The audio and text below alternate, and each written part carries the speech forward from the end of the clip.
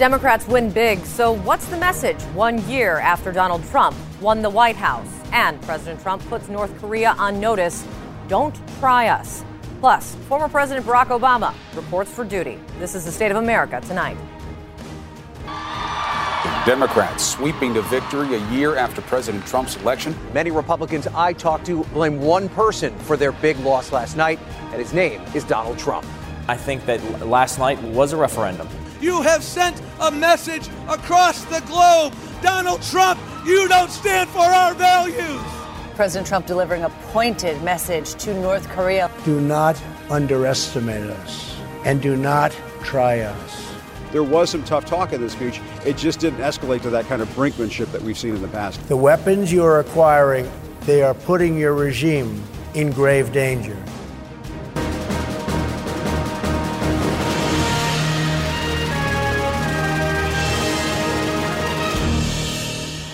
Hello, everyone. I'm Kate Baldwin, live in New York. To our viewers watching around the world, this is State of America tonight. If yesterday was all about two tests for President Trump, today, then, is all about two warnings, one from the president and one to the president. Let's start there. With Republicans in control of the White House and both chambers of Congress, a blue wave crashed through the American political universe last night, Democrats sweeping races both big and small. We have some breaking news for you tonight. An anti-Trump wave sweeps Democrats to victory in Virginia. This map is filling in a big Democratic way. Looks like a very, very big night for the Democrats. Boy, what a night for the Democrats. Voters sending a clear message to the Trump White House, and it was one of rejection. The loudest warning coming straight from the South and the southern state of Virginia, where an establishment Republican who followed the president's playbook lost big time to Democrat Ralph Northam. Even though he keeps Trump at a distance, he embraces Trumpism, MS-13, sanctuary cities, keep the Confederate monuments up, and he gets blasted. So the Democrat there won by 9 points, more than anyone really expected. And Democrats say they have one person to thank for all of that, Donald Trump. Virginia has told us to end the divisiveness, that we will not condone hatred and bigotry, and to end the politics that have torn this country apart. You have sent a message across the globe to South Korea. Donald Trump, you don't stand for our values. And in the harsh light of the day after, even some Republicans seem to agree. There was an overwhelming thing that was looming large, and that was, I think it was the divisive rhetoric. I support the president, not blindly. If I agree with him, I say it. If I don't, I don't. And I think that last night was a referendum. But according to the top Republican in the House, what last night was more of a kick in the pants. And now they need to get points on the board now more than ever. It just emphasizes my reading of the current moment, which is we have a promise to keep. If anything, this just puts more pressure on making sure we follow through. What does the president have to say about all of this? Essentially, it seems to be, don't look at me. Tweeting after this Virginia loss that Ed Gillespie worked hard but did not embrace me or what I stand for. Remember, this is the very same president who also tweeted this just last month. Republican Ed Gillespie will never let you down. So there is that. And I guess that also means that the old saying rings true yet again. Don't believe everything you read, especially, I guess, when it comes to Twitter. But then, what should we believe from the exit polls? Well, for one thing, that the president himself, no matter what he says, loomed large. For people who said Trump played a factor in their vote in that Virginia governor's race by a 2-1 margin, they turned out to oppose the president. And it wasn't just Virginia. Another governor's race in another state with the same outcome. Democrat Phil Murphy winning in New Jersey and also winning in New Jersey and winning big time. And also, while he did it, showing off some fancy footwork. Sorry, I couldn't pass up showing you that one. What did voters say there? By a 3-1 margin. Voters said they turned out to, yet again, oppose Donald Trump. So what does this all mean? Well, one Democrat has an idea for you. I still say that when 2019 comes, the Democrats will be in charge of the House of Representatives. So you heard it here first. Sure did. That is a very big prediction and a whole year away. So let's just table that discussion for now and move on to the next warning. And it is a warning coming from President Trump. This time directly to North Korea as he addressed South Korea's National Assembly. The regime has interpreted America's past restraint as weakness. This would be a fatal miscalculation. Do not underestimate us, and do not try us. We will defend our common security, our shared prosperity, and our sacred liberty. So from there, President Trump headed into the most critical stops of his critical 5-day tour to China, where he became the first foreign leader to have an official dinner within the Forbidden City since the founding of the People's Republic. China's leader clearly rolling out the red carpet for President Trump. A president, remember, who once said this from the campaign trail. We give state dinners to the heads of China. I say, why are you doing state dinners for them? They're ripping us left and right. Just take them to McDonald's and go back to the negotiating table. Seriously.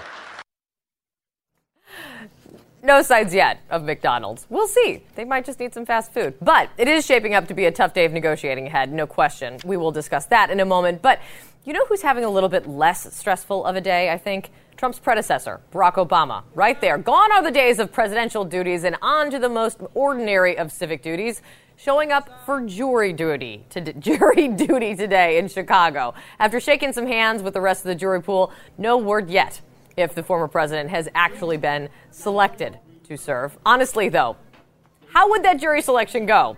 Sir, what was your most recent occupation? Oh, you might have seen me around. President of the United States. Seriously, that would be really fun.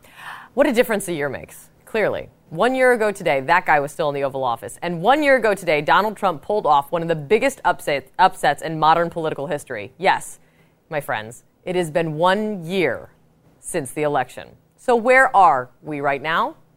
A good place to start to try to figure that out would be back in Virginia, where voters sent a pretty loud message to Washington and the White House last night. For that, let me turn to CNN's political director, David Chalian, who's in Washington, with all of the answers. All right, David, I know you love jury duty. We'll discuss that later. Wait, Kate, does it feel like a year since President Trump was elected, or does it feel longer than that? I mean, I'm pregnant. Every day feels like a year. So, I mean, you know what I mean? A little bit longer. You look younger and more spry than ever, though, my friend. All right, big wins for Democrats last night. What is behind the numbers? Well, what you've been talking about here, the Trump factor is clear. Let's first look at what Virginia voters said just about Trump's approval, whether or not they approve of the job he's doing. You could see in the exit polls that 40% of the voters yesterday approved of the job Donald Trump was doing. 57% disapproved. There you go. It's 17 points underwater there. That's never a good sign if you are of the president's party, in this case, a Republican, Ed Gillespie. The other exit poll result you just saw there is the issue matrix, which I thought was so interesting, Kate. I thought maybe healthcare would be a prominent issue because it's been so much a dominant force in the political landscape this year with the Republican failed efforts to repeal and replace it. But 39%, I mean, it is far and away the most important issue to Virginia voters yesterday. And by the way, those 4 in 10 voters who said healthcare was most important overwhelmingly went for Ralph Northam, the Democrat. So there was some backlash, not just to Trump's job approval or Trump, the person, but also to the policies that he's been pushing. And honestly, David, from the sense I'm getting, Republicans, I don't know if they're shaken, but Republicans are really taking notice. There's no doubt about it. Republicans that woke up this morning who live in competitive districts and who are going to have to fight very hard in a tough political climate next year got that much more worried about it. And so now the political calculation they have to make twofold. In the immediate term, on this tax reform package, you played Paul Ryan there saying this is just evidence that we must get something done. Well, there are going to be some nervous Republicans who are thinking, unless that bill gets more popular, I'm not sure where I should be on that. That's one. And two, in the longer term, watching Ed Gillespie dance around, hug Donald Trump, separate from Donald Trump, these Republicans are in an impossible position because they need Trump to motivate the base, and yet they need some distance from Trump in order not to offend Trump Republicans and independents. It is an impossible place to be right now. Also impossible when you have a tickle in your throat, David. You're just that good. Okay? I get so verklempt whenever I speak with you. Aw, thanks. Always great. Thanks, buddy. Okay. All right. Next up, the Democratic Party. The Democratic Party says they could not have had a better night. Are Democrats celebrating too soon, though? And are Republicans coming to terms with what just happened? We'll be right back.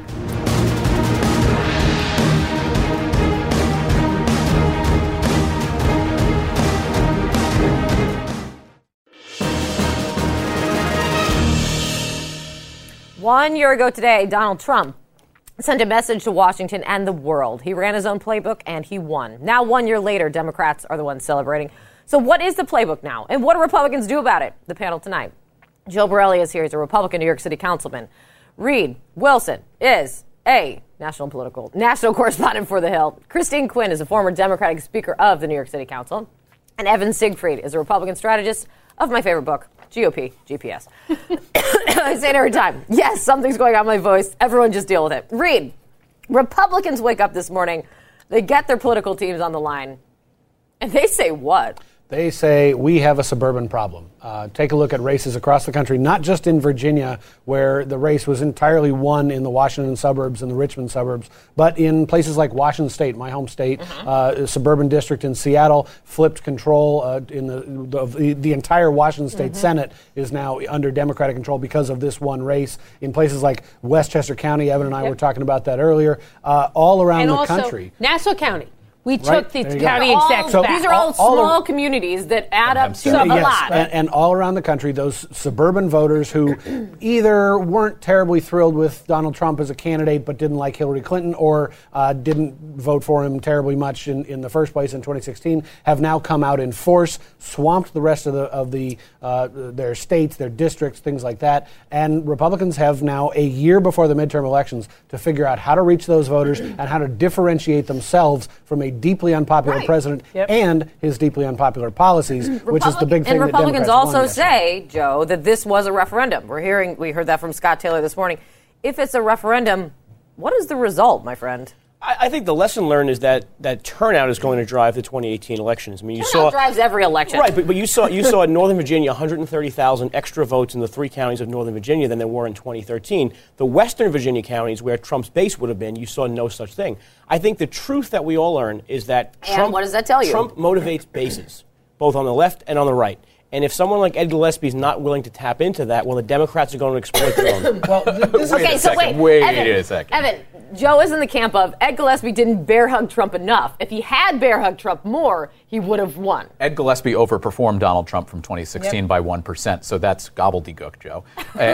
Now, let's look at what happened. Loudoun County in Virginia, which is normally about Democrat 1.5%. Don't go too far in the weeds. You're going to lose. It was 19.5% Democrat. So we're seeing more and more Democratic turnout and seeing that happen. At the same time, there's going to be the temptation on the Republican side to say, well, Ed Gillespie wasn't a true conservative. He only molded. So they're going to nominate somebody like Corey Stewart to run against Tim Kaine. And Tim Kaine is going to beat him by 10-plus points. But and it's going to be a losing factor. What this comes down to is, and as we're hearing, Loudoun County, suburbs, exurbs, do state races translate to federal elections, though? Does this have anything to do with 2018? Republicans would like to say no, but I'm hearing from a Republican, yes. It should and it can. And I say that way because this is an amazing message, an amazing opportunity to the Democrats. But we have to seize it. Do you think Democrats are celebrating too much too soon? Well, I'm Irish, so I think everyone is celebrating too much too soon because the great hunger could come again tomorrow. Oh my so God. I will give them till Thursday, and then we need to get stepping. Because again, in December, we have a very important race in the Senate in Alabama around Jeff Sessions and have an amazing civil rights warrior running. I feel confident if we win Jersey, Virginia, and Alabama. Tougher race. But another really important thing I think for the Democrats, and I'm very proud of in what we just accomplished, we didn't just run against Trump. That catches people's attention, but once you have their attention, as Harvey Milk used to say, you need to give them hope. We didn't have that in the presidential. We didn't just give hopes. I was in Westchester over the weekend. We gave specific plans of what we would do. It's all of that. But I mean this in the realest sense. GOP GPS. Like, use your GPS. Where are Republicans right now? What? We don't have a message, and we have a very damaged and tattered brand. We haven't delivered results. But to Adam's point, though, if you look at the polling of this Gillespie race, let's start here. This was what the pundits and polls predicted was going to happen. This wasn't a shocker upset for anybody. But if you look at the polling, House of Delegates was a shocker. How much he won by was look at the polling for Ed Gillespie. He wasn't breaking 40% until he started talking about the issues that Donald Trump was talking about: immigration, some of the social conservative issues like statues, which apparently a majority. Why are so many Donald Trump. Why are Republicans on the Hill saying different than you, though?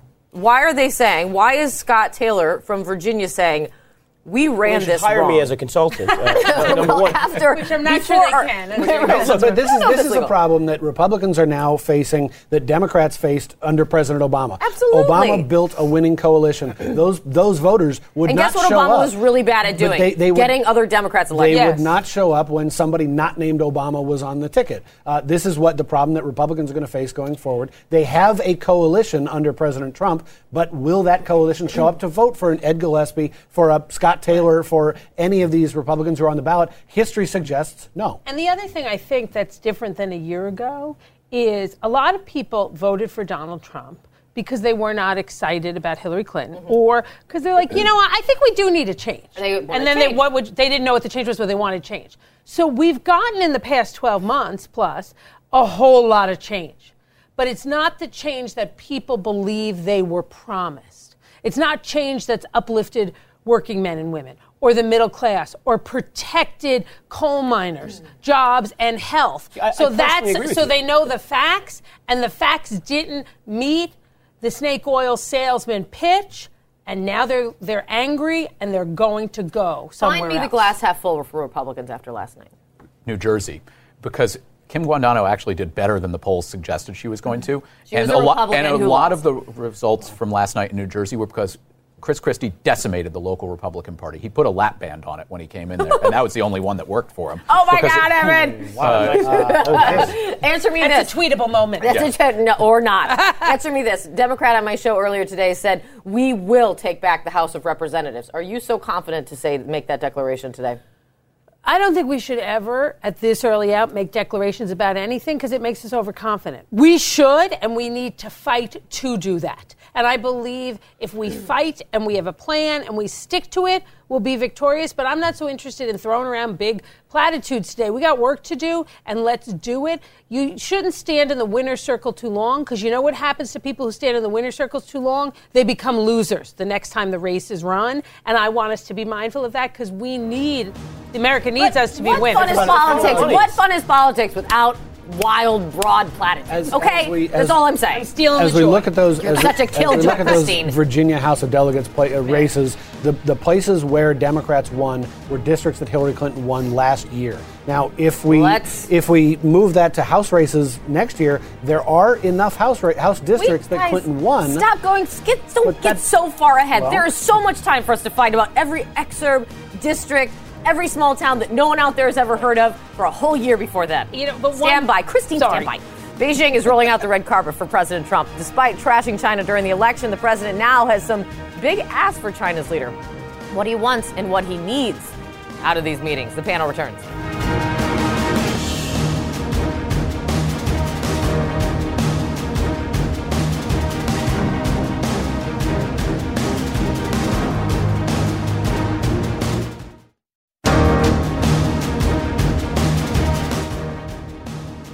Continue to allow China to rape our country, and that's what they're doing. It's the greatest theft in the history of the world. That was candidate Trump, back on the campaign trail, of course, running and winning with very tough talk against China. Now he is being wined and dined by China's leader and calling him a friend at many a turn. So which Donald Trump do we believe in? What does it all mean in the gosh darn in my throat. What does it all mean in the context of this trip? Reed, similar question to yesterday. Which Donald Trump do you believe? Candidate Trump or President Trump? Are they the same person, and does it matter in the context of this overseas trip? I actually think it's more interesting to watch how foreign countries are treating President Trump.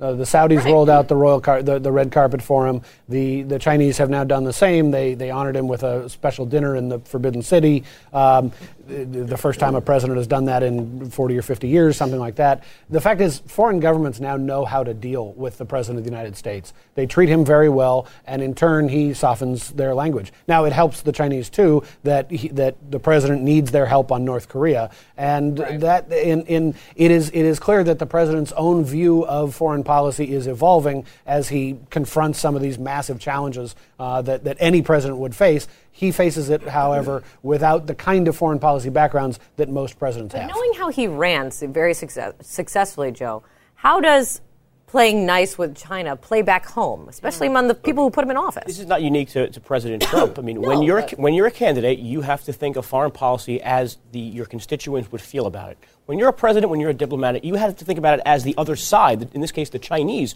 would think about it. And I think he's gotten cooperation because, frankly, the Chinese are not interested in a nuclear North Korea as we are.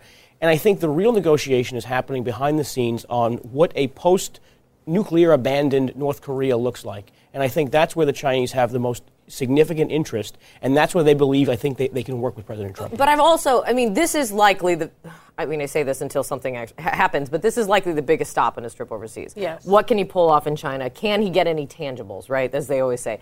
The foreign policy folks I'm talking to really question if he's going to be able to leave with anything tangible. If he doesn't, is it a failure, Evan? Yeah, it absolutely is. The North Korea situation in China's worldview is just but a tiny piece of a much larger puzzle. China has been going and doing aggressive global expansion that undermines the United States economically and politically. And when they wine and dine Donald Trump and they say, oh, this is great, this is really good, that's all designed to help that. At the same time, Donald Trump's business partnered with China State Construction Engineering Corporation, a wholly owned Chinese government company that is engaging in that. So Donald Trump is in cahoots without even knowing it with the Chinese plan to undermine the United States. So if he doesn't get them to stop, he's being a part of the problem. And I agree on all of what Evan just said. Also, though, going to go back to what Joe said is what a lot of us said. What candidate Trump said was not true, and we would see later what was true. Unfortunately, in many cases, what he said in areas of human rights was true. But so Trump could lose substantively. Trump could lose unknowingly in a kind of corruption sense, and he could lose with the base who yet again feels duped but didn't get anything for it. But the base, again, this is one issue where I don't think the base has abandoned him even slightly, and base hasn't abandoned him at all. Let's be honest. This is one issue where I think he's picking up support. Let me say something. I shouldn't have said base. You're totally right. I don't think the base, but I think the people after the base who, from my opinion, surprisingly voted for Trump. Those are going to be like, Christine, what the heck? Quick, do you at least hand it to the president? There was no Rocket Man in that speech last night. Tough talk for sure. Correct. But it was measured rhetoric. It was a great speech, and it was strong in his defense. I would say that. Yes. And the real question with President Trump is he can certainly hold it together for a speech or a day or a tweet. We know that. The question is, how long can he hold it together for, and when does it fall apart? And when it falls apart, it doesn't go out with kind of a sizzle. It goes out with a bang. North Korea policy, the policy, not the bluster, has been fantastic from day one. He is sanctioning Chinese banks and entities that have provided the economic lifeblood for North Korea. This is my point. This is an area where actually his actions on policy are slightly increasing some of the people that maybe look at him favorably. All right, let's see what happens tomorrow. We're not done yet. He's got a couple more days. Stand by, everybody. Day 293 of President Trump's administration. That is the state of America tonight. Election day 1 year ago. Where were you? Where are we now? Contemplate it. Deep thoughts tonight. We'll see you tomorrow.